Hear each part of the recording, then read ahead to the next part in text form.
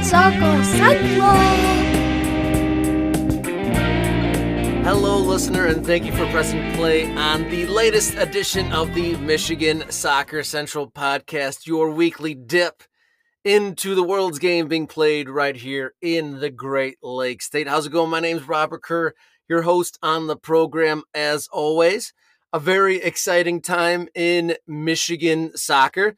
I just spent the weekend out in Brighton, Michigan, doing play-by-play commentary for the girls' state cup final. So 6 games commentated over 2 days. That was fantastic. In our second segment, you're going to hear from myself and a very tired me and Josh Hakala. He did 6 other games over the weekend as well, and we're going to review our experience doing that soccer marathon over the weekend.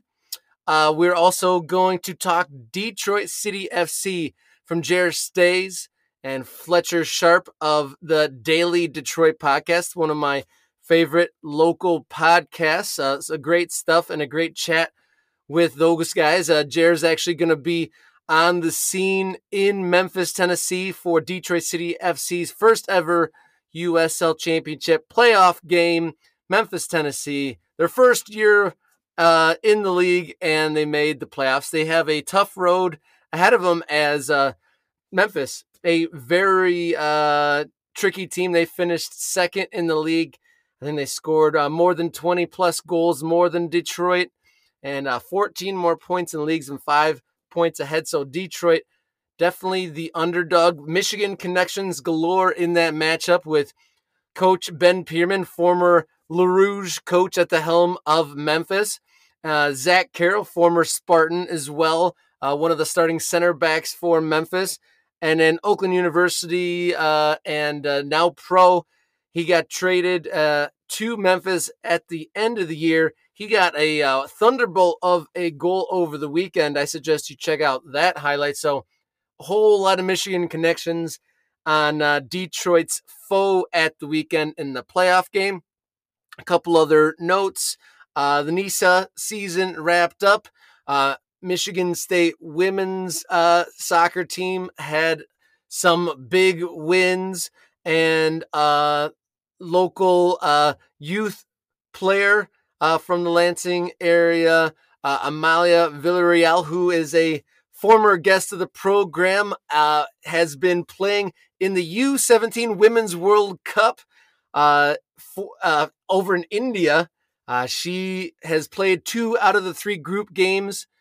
USA won the first game over India by, I think it was 8-0, tied Brazil 1-1, and then just this morning or yesterday at the beginning of the week, she got a couple of assists against Morocco to help USA's U17 women's team advance out of the group stage at the World Cup over in India. So kudos to her. And if you want to get more Michigan soccer updates, check out at MI Soccer Central across all the media platforms. And please, everybody, if you are listening or watching the show, please tell your friends that may be interested in the program. We have some good numbers on listens, but I still come across a great deal of people that have not tuned into the program, soccer people that have yet to tune into the program. So please spread the word of mouth, the top way for people to discover podcasts, and I sure would like to keep on expanding this program. Here come the segments for this week's episode. The gentlemen from Daily Detroit podcast, they will be on the scene in Memphis, Tennessee for DCFC's first playoff game in the USL Championship. We're going to talk about their year of coverage. And then we're going to then hear from past me and Josh Hakala from the Legacy Center in Brighton, which was the scene of the MSYSA State Cup Finals for the girls. So enjoy some great segments here on the Michigan Soccer Central podcast. Hello, listener. Next up here on the Michigan Soccer Central podcast, a segment that I'm very excited for a number of reasons. Two gentlemen that have been putting together some excellent coverage and some very thorough coverage of the very long yet exciting Detroit City FC's inaugural season in the USL Championship. We are at the end of the regular season and just ahead of the first playoff game in Memphis, Tennessee. Without further ado, welcome to the show that has the motto, what to know and where to go in Metro Detroit. It is J.R. Staes and Fletcher Sharpe. Thank you for joining us here on the Michigan Soccer Central podcast, guys. Absolute pleasure, sir. Yeah, thanks for having us. So Daily Detroit, like you described, a general interest podcast. I follow and listen to your show about current events, politics, new restaurants. I actually learned a whole lot of Detroit history from some of your segments. The Shrine of the Little Flower was one of my favorite segments, and I followed that podcast and learned a whole lot of stuff that happened in our area that I had no clue about. But this summer, you added a lot of Detroit City FC coverage. Just to start off, why did you add that, and how did your partnership kind of develop to build this over the whole summer here? Well, this year was really stepping it up. We would occasionally, Fletcher and I, do segments at different points in the season. It was more of like a casual kind of, hey, this is something cool to check out, which is really along the theme of what we do, right? Like these are cool things to check out around Metro Detroit. This year it was like, all right, we're in the USL Championship, a whole nother level up from NISA, second division. This deserved to be covered in a deeper way. I saw it. I knew in my gut that like mainstream sports wasn't going to dive into this first as much as others. I just know about how like media works and how soccer is frankly covered across the country. It gets the short end of the stick, frankly, in lots of markets. And so I was like, all right, you know what? Let's double down. Let's see what happens and see if people respond to it. And, come to it with a real serious voice. I it's great what the supporters do and different things like that, but we really treat it as like a sports podcast talking about the sport of soccer, some of the cultural stuff around it, all that kind of stuff, but really to treat it seriously and have really great discussions on what's happening on the field and hopefully get more people interested in the beautiful game. Fletcher, you do lots of sports contributions to the program, and then you've had a ton of soccer, obviously. What have you enjoyed from your coverage of DCFC? You guys do videos at Keyworth, halftime, postgame, and then you do full dedicated review shows on the podcast. How have you enjoyed this experience this summer? Honestly, just witnessing the growth. I've been covering DCFC in some capacity or another since their inception.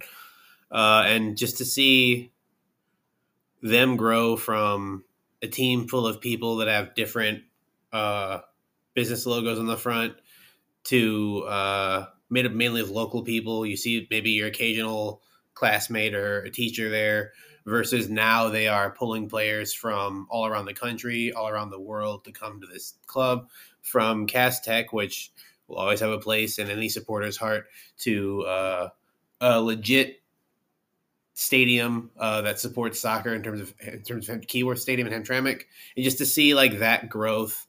And I don't know, like I don't obviously not super affiliated with the club, but to see people occasionally walk up and say, "Hey, listen to that thing," thank you for this, thank you for that. It's kind of a nice indication of, as the club has grown, my coverage and subsequently the coverage of Daily Detroit's coverage has also grown as well. And I don't know. I mean, I don't think we're out here to be like the best in the world, but we're out here just to provide a service that people actually really want or listen to. So the fact that some people have appreciated that is a nice feeling for me, at least.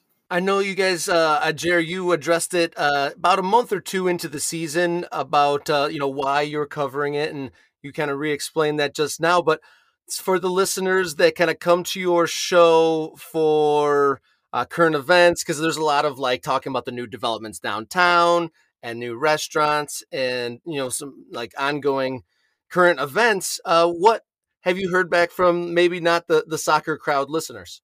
Well, our audience is wider than the soccer crowd, and it's been great to bring this to them because they never knew about it. DCFC and soccer in general is still a sport that most sports fans aren't as aware about. A lot of people still didn't know that there was a pro team here in Detroit. It's so easy to fall into your filter bubbles depending on who you follow on social media or Twitter or whatever, that to be able to show this to more people has been really an honor, and also trying our best to be like, hey, this thing exists. There's things that you can join up to. This is something that's a going concern. I think that there's a lot to be said for that. And when it comes to sports, I'll just be honest. There's like 50 podcasts that talk about how Dan Campbell screwed up at the Lions, right? I don't really think we need another one. I feel like it's something where we could do something special. I love sports. I love soccer. My team is Nottingham Forest, by the way. And so for me, it's like, how can we do something special and bring joy? Because if you're going to do this every week on top of something that literally I do every day, you better love it or you shouldn't do it.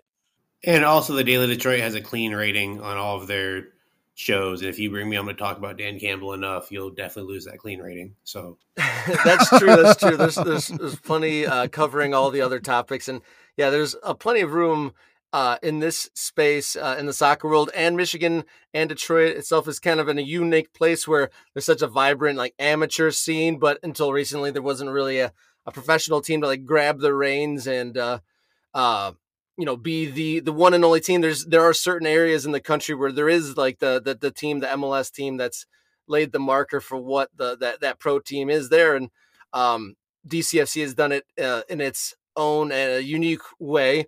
And so the season was long. And on the most recent episode of Daily Detroit, Fletcher kind of patted himself on the shoulder there for his preseason prediction. Detroit City FC finished in the playoff positions. There was opportunity to move higher, but if you kind of step back, I mean, it was a successful season, regular season.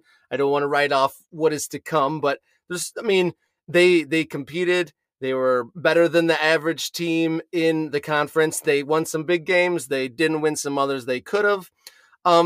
But just the long haul of the season, kind of what were some of the highs and the lows that you guys took from it so far? Like I mentioned earlier, kind of just the growth. I will pat myself on the back, honestly, because a lot of people have them finishing like they're going to win the league, and it's like they have 18 players. They're not going to win. That's not. Let's be rational. Let's set rational goals, because if you're like they're going to win the league and they're going to score 1,000, you're going to be upset and disappointed. So like rationally, I was like they at their peak, sixth place. At the lowest, probably just out of playoff position. So to see them right in that little bracket means like I'm not the idiot some people think I am. But yeah, watching their growth from USL Championship to NISA. I mean, people came to games at NISA. People came to the friendlies, of course. But like people were still like, oh, this team's from Los Angeles. This team's from somewhere. Like, are we sure this is an actual like league? Because some of these teams don't look that put together. So to see people come in here and be like, oh, this is a legitimate league, legitimate organization. There's someone I used to watch play, and to actually see the people light up consistently to watch. I know it was coming off of a COVID year, so attendance numbers will be a little bit down to start and maybe get up near the end. But to see them consistently hit 6,000, 7,000 when it was warmer outside, whether they won or lost, is honestly tremendous. Because, Michigan's full of a lot of fair weather fans that if the team's doing bad, they just won't show up. So to see if they actually have a dedicated, whether it's the supporters, whether it's just a typical fan, people who maybe don't even know what they're watching, just show up and say, I was supposed to be here. And to see that happen with more aplomb. I mean, the game they lost to Miami was not a good game, in my opinion. But they hit their second highest ever attendance rating, which lets you know that people are like, it does not matter. We will support what's here. And that's honestly a really great, heartwarming thing to me.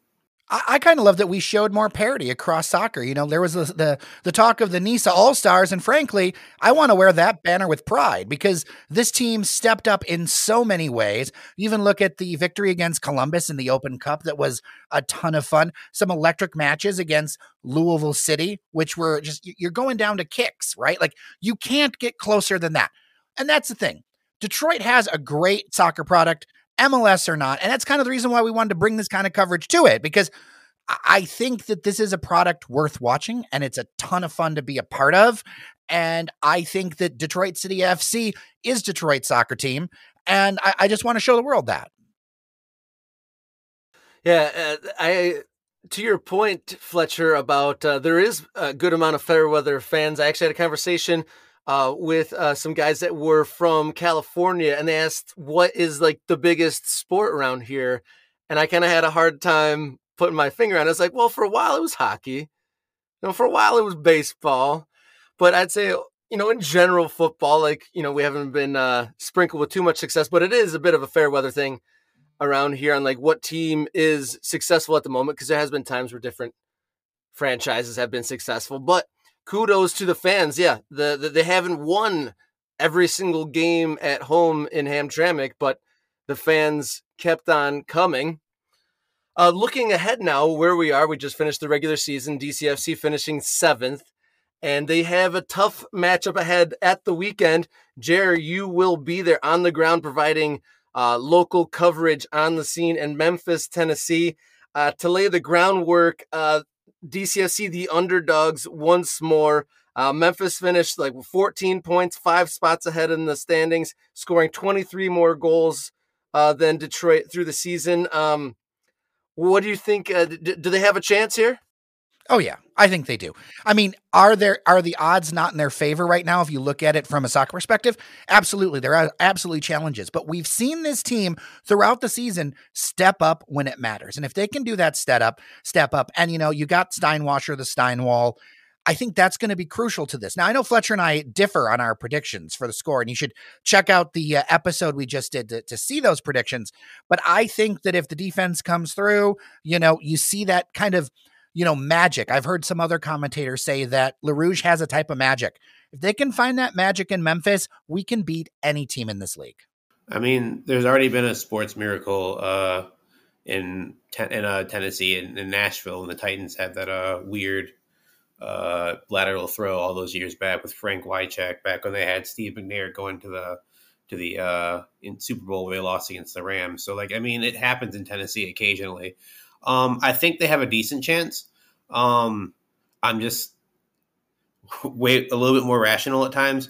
I'm only worried because there have been some situations throughout the entire season that I thought they needed to address a little bit that they kind of did. And then as they started winning, they kind of started not. Of course, when you're doing really well, you kind of don't look at the bad things that are happening because you have the W's. Some issues they really didn't address that Memphis kind of does really well. And while I think Nate has had a great year and a tremendous year, and I've said this on the show, most recent one especially, I think the problem defensively is that he's had to do a little bit too much. If he probably didn't have to do as much, which might come from injuries, probably comes from some unfamiliarity issues with a player who's on loan, plus a player who typically is on the bench with a starter. It's kind of still trying to figure their stuff out. You have to be worried a bit because Memphis is a very good team, coached by a coach that they know very well in Ben Pierman. So, can they beat them? Yes, that's the thing. You put on your boots every single day. Do you have a chance to win? Am I super certain they will? Would I bet my house? Probably not, because I really want to be homeless in that way. But it should be a really entertaining game nonetheless. I don't think it's going to be a blowout either way, honestly. I think it's going to be one of those close games. I know people in the league are talking about how Memphis-Detroit is like one of the games of the playoff weekend, so it's a good thing to have. Yeah, some other local connections. You mentioned former DCFC coach Ben Pierman, obviously leading Memphis, but also the starting center back, former MSU Spartan Grand Blanc native Zach Carroll is their starting center back. And then newly arrived winger Dylan Borzak. Do you think that those players might have an impact from get one over on their hometown team? Dylan, definitely. Dylan, back when he played for Oakland County, even when he played a bit for the Bucks, which I think Zach Carroll did as well. Dylan is like a lightning in a bottle. Like if you give him enough space, he will punish you. And that's part of what worries me with Detroit's defense. We saw the last game. They gave up a goal where all three center backs made I wouldn't say an egregious error, but a big enough error to that It allowed someone to come forward. And if you give someone who's quick like Dylan a chance like that, he's going to put it in the net 9 out of 10 times. And like, you just don't want to do that. Zach is a very stout defender. I think the 2 games he's played against Detroit, like he's maybe played maybe not that much. I don't know if it's been just matchup or if it's been just coming off injury, but he's a very stout defender who typically doesn't make that many mistakes.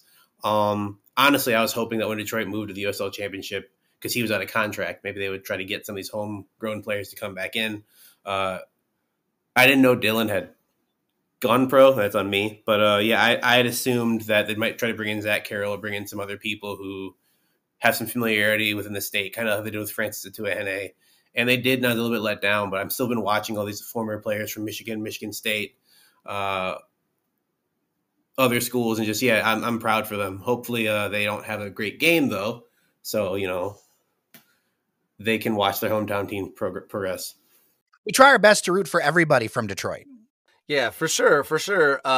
It's good to see that there are pros coming out of the state doing well, and it's good to see Dylan, who wasn't getting a lot of playing time at the team that originally signed him down, I think it was Rio Grande Valley, and then right at the deadline there, made the move to a team on the opposite end of the standings up to Memphis, and then he scored a rocket of a goal at the weekend and had his trademark flip celebration, which was cool to see. And you kind of led me to the question I wanted to ask you, Fletcher.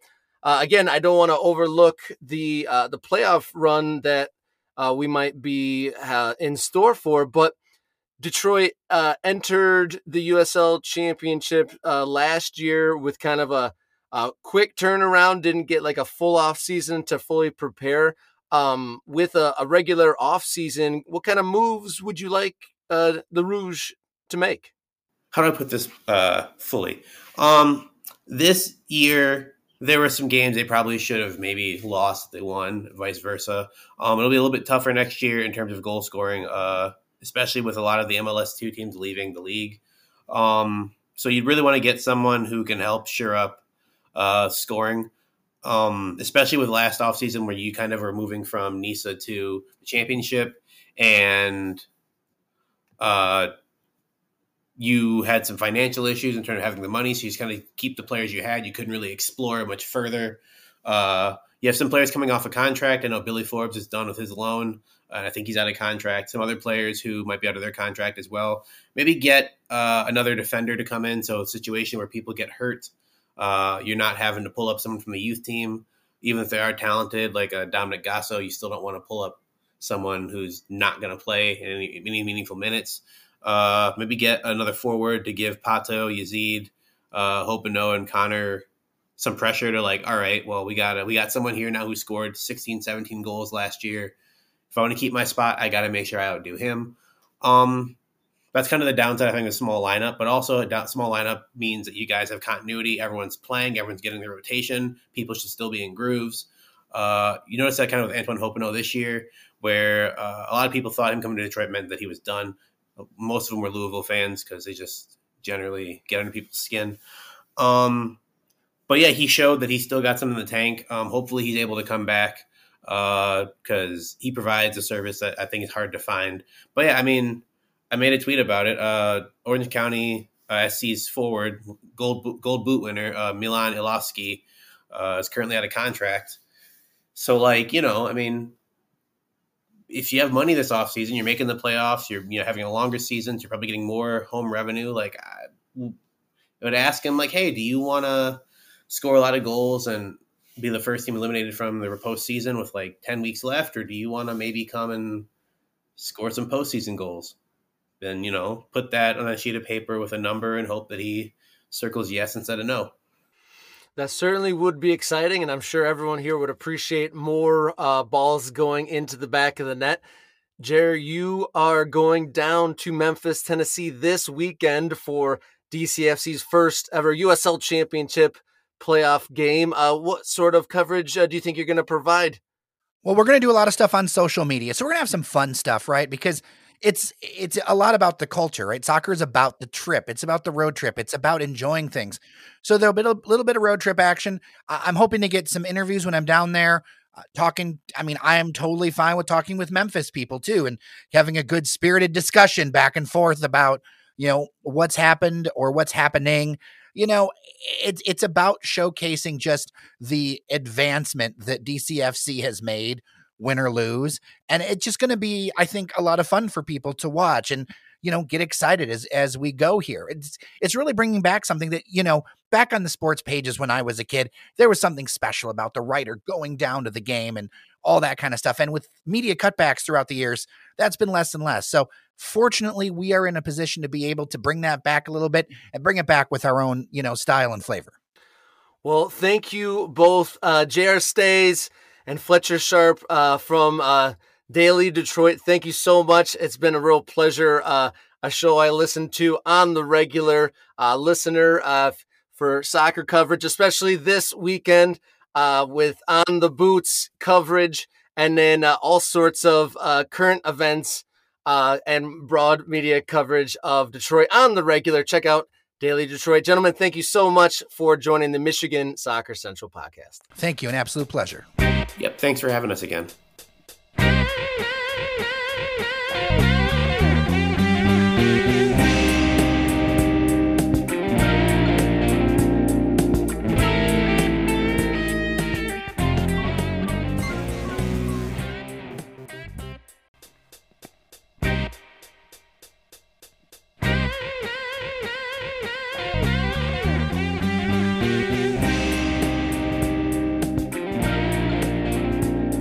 Michigan Soccer Central podcast, Robert Kerr alongside the one and only Josh Hakala. And we just wrapped up a marathon of play-by-play calling for the MSYSA State Cup Finals. We were divided, so this is actually the first time seeing each other all weekend. I had the luxurious field house games, and he was out in the dome out here in Brighton, Michigan. Yeah, the chilly dome. Everyone was complaining. There are a lot of wimpy people. They were all like, it's cold in here. I'm like, we're not outside. It's cold. It's chilly, but you're fine. I wore this light, sweatshirt thing, and I'm fine. We could have been, outside in the elements. Yeah, but no, forget that. All right, we're going to fill each other in on what we got up to all weekend. And you, listener/viewer, check in on what the youths are doing here in the State Cup Finals. So I'll let you go first with, and we'll start with what you just did and go back in time. Yeah, with the youths, we had I had the under-17 girls Premier Division State Cup Final. Michigan, this one, and a little secret, this is not a secret really, I think everybody knows this, like most broadcasters, we root against overtime.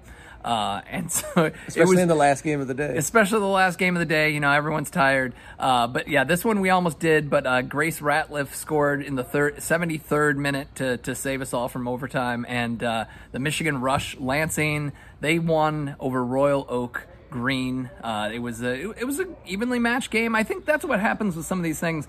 You get two really good teams, they're in the State Cup Final, and they're just cancel each other out, and sometimes it's just a low scoring game, and that's what we got in this one. So it was a good game, but Michigan Rush came out on top.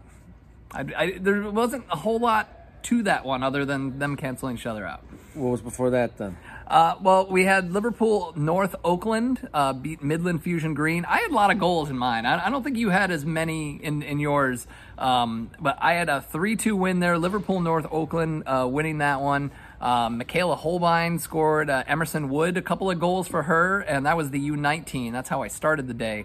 And again, two very good teams, and they again cancel each other out. We had a goal scored from I had some good goals too. I don't know if you had many highlights, but I had like a direct corner kick go in. I had like a 40-yard goal. I had a few good ones. I'm sure you'll check on YouTube to find them. It sounds like you had. I had the comfort. You had the action. I think so. I think that's what it is. I got the chilly fingers, and but at least I had some good goals. And then how'd you start your Sunday? Well, the other game I had on Sunday was MFA Revolution in the U18 Premier Division. They beat Nationals Capital Area, which actually wrapped up a really unfortunate weekend for Nationals fans. If you're a National fan, I'm sorry. It was rough for you.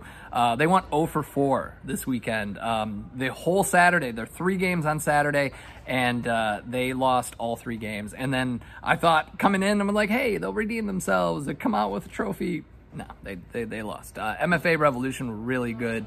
They've got Caitlin Vander Ark is a player I think that people want to keep an eye out for, and Claire Van Zanden. She scored a goal as well. They were really good. And that was one of the goals. The Nationals goal was scored from directly from the corner kick, so that was kind of fun. But yeah, MFA Revolution winning that one. So how many losses did you actually see from the Nationals? 4. 4 Nationals losses. Yikes. Yeah.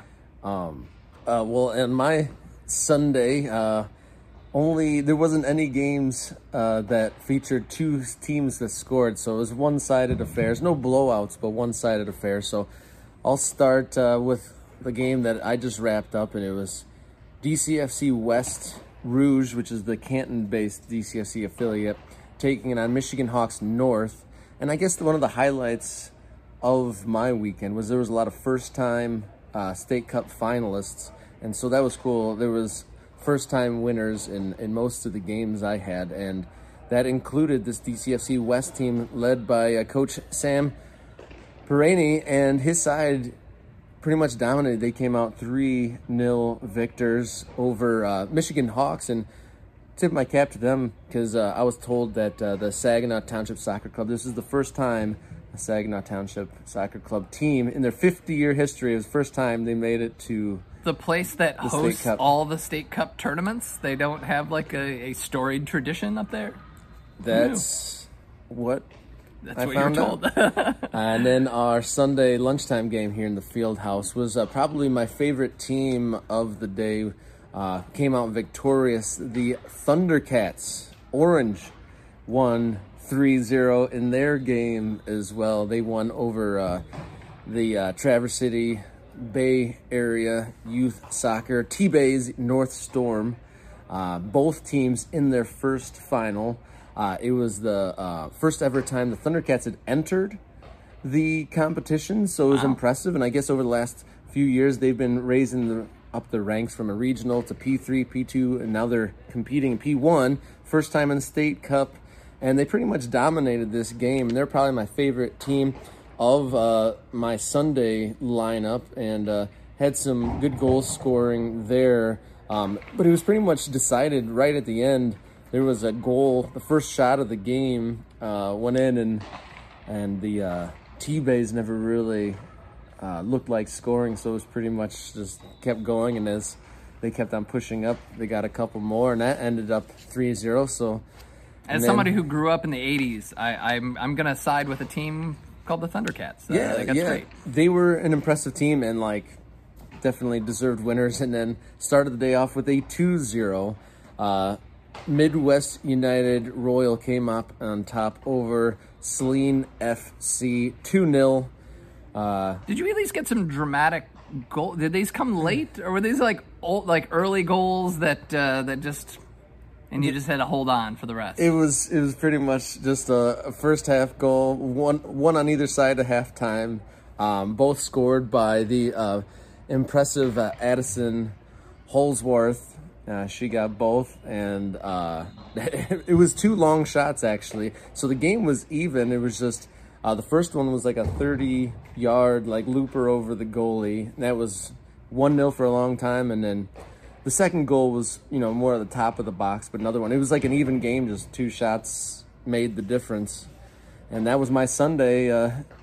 Like I said, there was 3 shutouts in those games, 3-3-0s, and started the day off with a 2, and that was the Premier Division for both of us. And then yesterday, we'll go back in our time machine to yesterday to the Elite Division, which is the higher division of the 2. Why don't you fill me on how your Saturday went, Josh? Yeah, well, and also I learned that the Premier Division advances to the Midwest President's Cup, this is just this is just youth soccer in a nutshell, really. It's like, it's a tournament. They're like, oh, they're going to the Midwest President's Cup in Westchester, Ohio. Like, oh, when's that? Is that in the spring? No, it's next summer.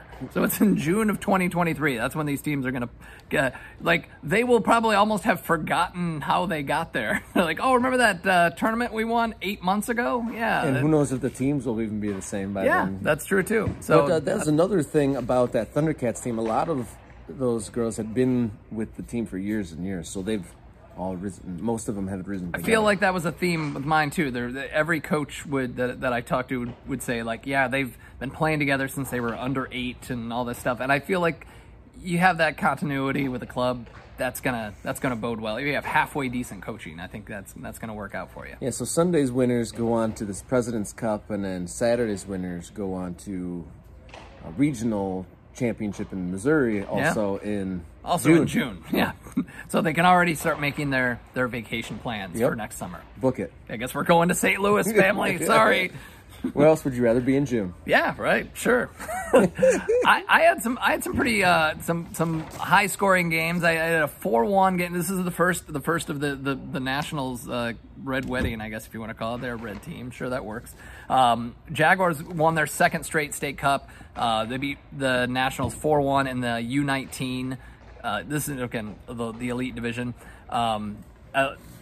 Ella Kleiber was a big one. She was all over the field. We had this one goal that was particularly interesting in that, you know, you can sort of see these plays develop. She got the ball and it seemed like nothing. Like she got it about 40, 45 yards away from goal and just took on one defender, got by her, and you're thinking, oh, she's going to lay it off. She's going to do, and she just kept going and nobody paid attention to her. Like they sort of like maybe leaned toward her and thinking, I don't know, maybe they were thinking like, oh, someone else is going to get her. No one got her. And she just went straight down the field and the sea parted and she just scored a goal. That was Janae Jackson for the Jaguars. So they got a win and 4-1 over the Nationals. And then in the second game, which by the way, we should also mention that they spread the games out more this year, which was kind of nice, both for the teams and for us and for everybody involved. Because, you know, I don't know if any of you have ever been to a tournament where one game takes penalty kicks and the whole schedule is just thrown off and then everyone's rushing onto the field to train, get ready for the next game and all that. So they spread them out, which was kind of nice. And then my second game was Legends FC beat Nationals Union in the U18. Nationals. And yeah, poor Nationals. They scored first, and it looked like they were going to come away with this. Legends FC is the home team, so obviously they had a little. I mean, both teams brought. I mean, they're not that far away, so they both brought big crowds. But obviously, Legends had a little extra, and they scored in the 84th minute. Alyssa Melquist scored a goal to win it, and it was a good game. So but again, I'm sitting there thinking like Nationals, they're going to get one, right? And then the last game came, and the Nationals were outmatched by Michigan Rangers. Michigan Rangers dominated the game. They dominated possession, and you're just thinking, oh, they're gonna wipe the floor with them. They scored early, and then the game just kind of hung around at 1-0, and then Nationals scored 2 goals, one in the 64th, one in the 78th, and I'm like, holy cow, this counterattacking team's gonna like beat this Michigan Rangers team. They're gonna be so disappointed. And then in the second minute of extra time, Kendall Aikens scores a goal to tie the game and send it in extra time. Then Lexi Armstrong scores in extra time to win it. So Michigan Rangers give Nationals Union a third straight loss in the U17s. So rough weekend for Nationals. I feel for you. All right, so my Saturday ended, the 2:30 game ended with probably the most impressive team that I saw, which was the youngest I saw in the Elite Division games on Saturday. It was Michigan Rush Northville, led by Coach Jeff Shook. Was an impressive 3-0 win. Michigan Rush defeating Cap City Athletic, probably the most one-sided game out of all 6 that I did here in the Fieldhouse this weekend. Some handful of really impressive players, especially on the attacking end, including like Lila Megacy, Lauren Bambanek, amongst others that were really good. And like I said, probably the most one-sided game. And just we were commenting there that it was really impressive that these players have such skill, and they were like 13-year-olds. Yeah, and I have 11-year-olds, and they're just starting the travel soccer thing, and I'm just thinking, like, there's still some elements of mosh pit soccer, that's happening. It's getting better, but we're still, having moments of it, and I'm thinking, like, what, in 2 years we're gonna like be crossing the ball and switching and having off-ball runs and all this? Maybe. I don't know. Maybe. I will be impressed if we get there. But for right now, it's so impressive to see what these U13 and U14 players can do. Yeah, that U14 Michigan Rush, they win 3-0 over Cap City Athletic. Really impressive. Some really exciting players. Hopefully they continue in their soccer career, and who knows, the sky's the limit. For them, my Saturday lunchtime game, the U15 Elites, was a Legends versus Michigan Tigers. Again, a 3-0 win. So not a lot of drama there in this game. Tigers, this one is blurred in the memory a little bit here.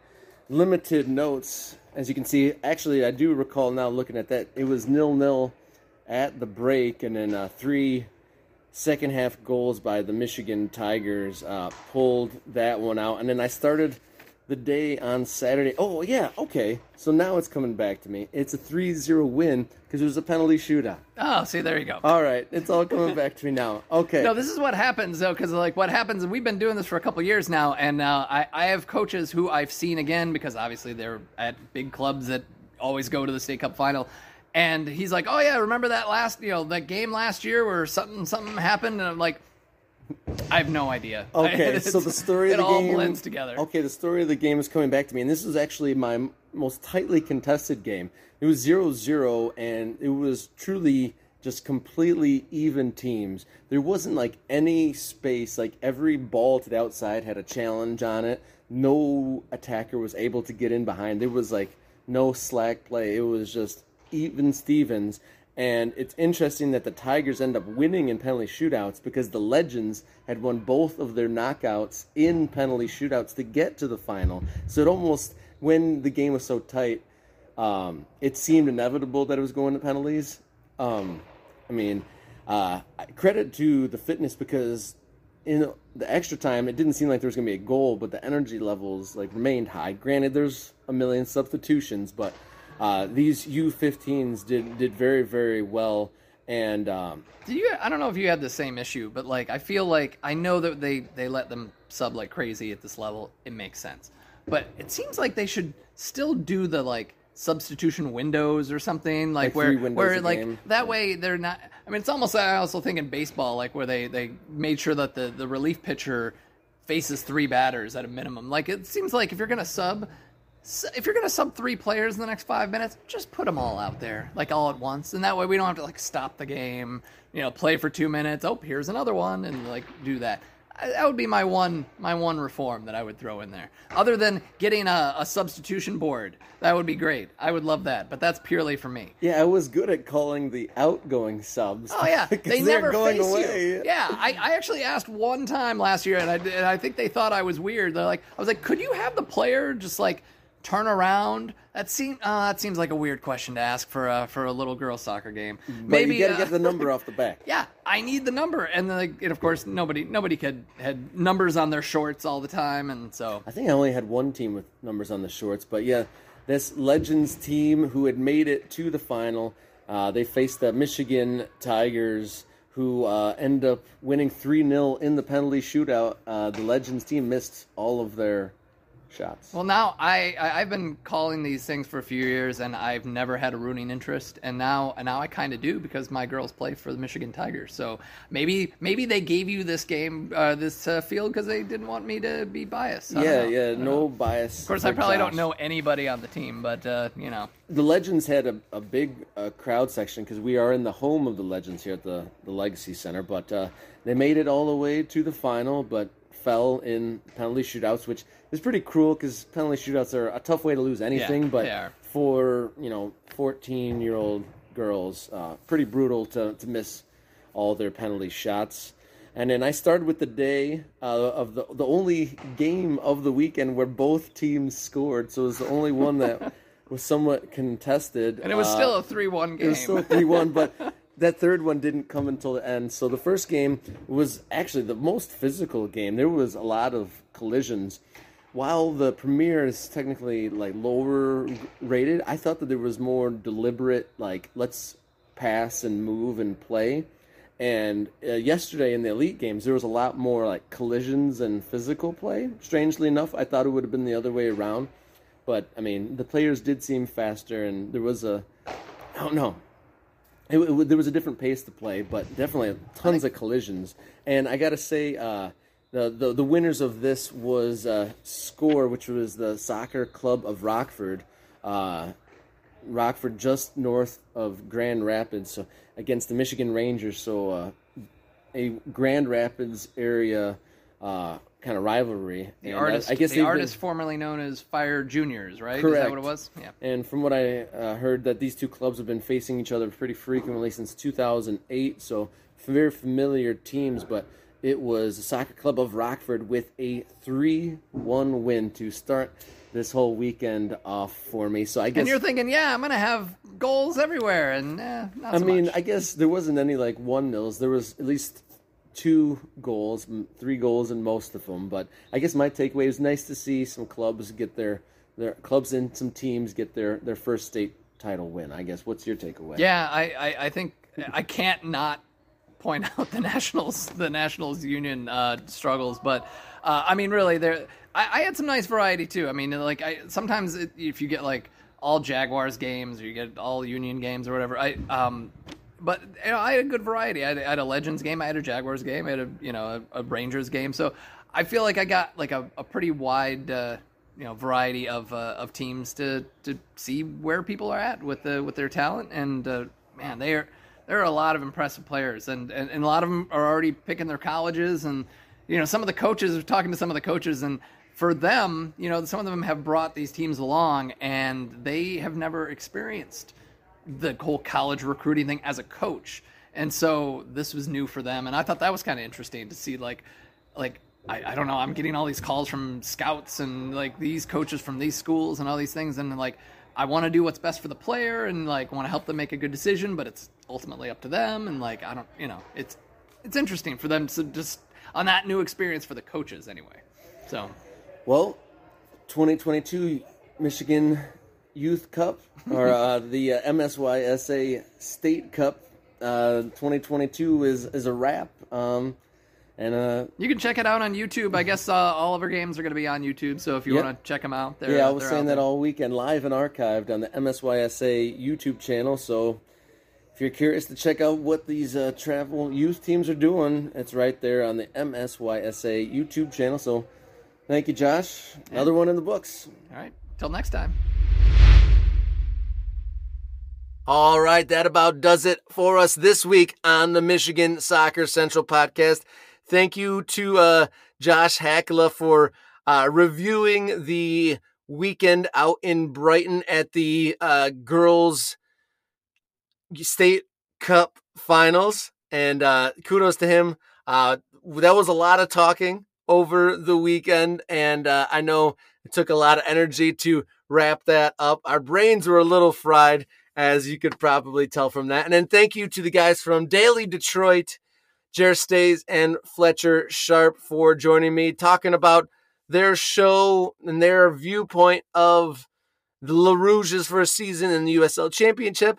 And then also be sure to check out Daily Detroit's coverage from the scene in Memphis, Tennessee this weekend. So thank you to Jenny Hajnaki for editing the program as always. Thank you to my guests, excellent as always. Be sure to check out all the episodes on Apple, Spotify, on a number of different platforms. We have well over 70 shows now, and then be sure to like and subscribe on the YouTube channel. We got a handful of episodes on YouTube as well.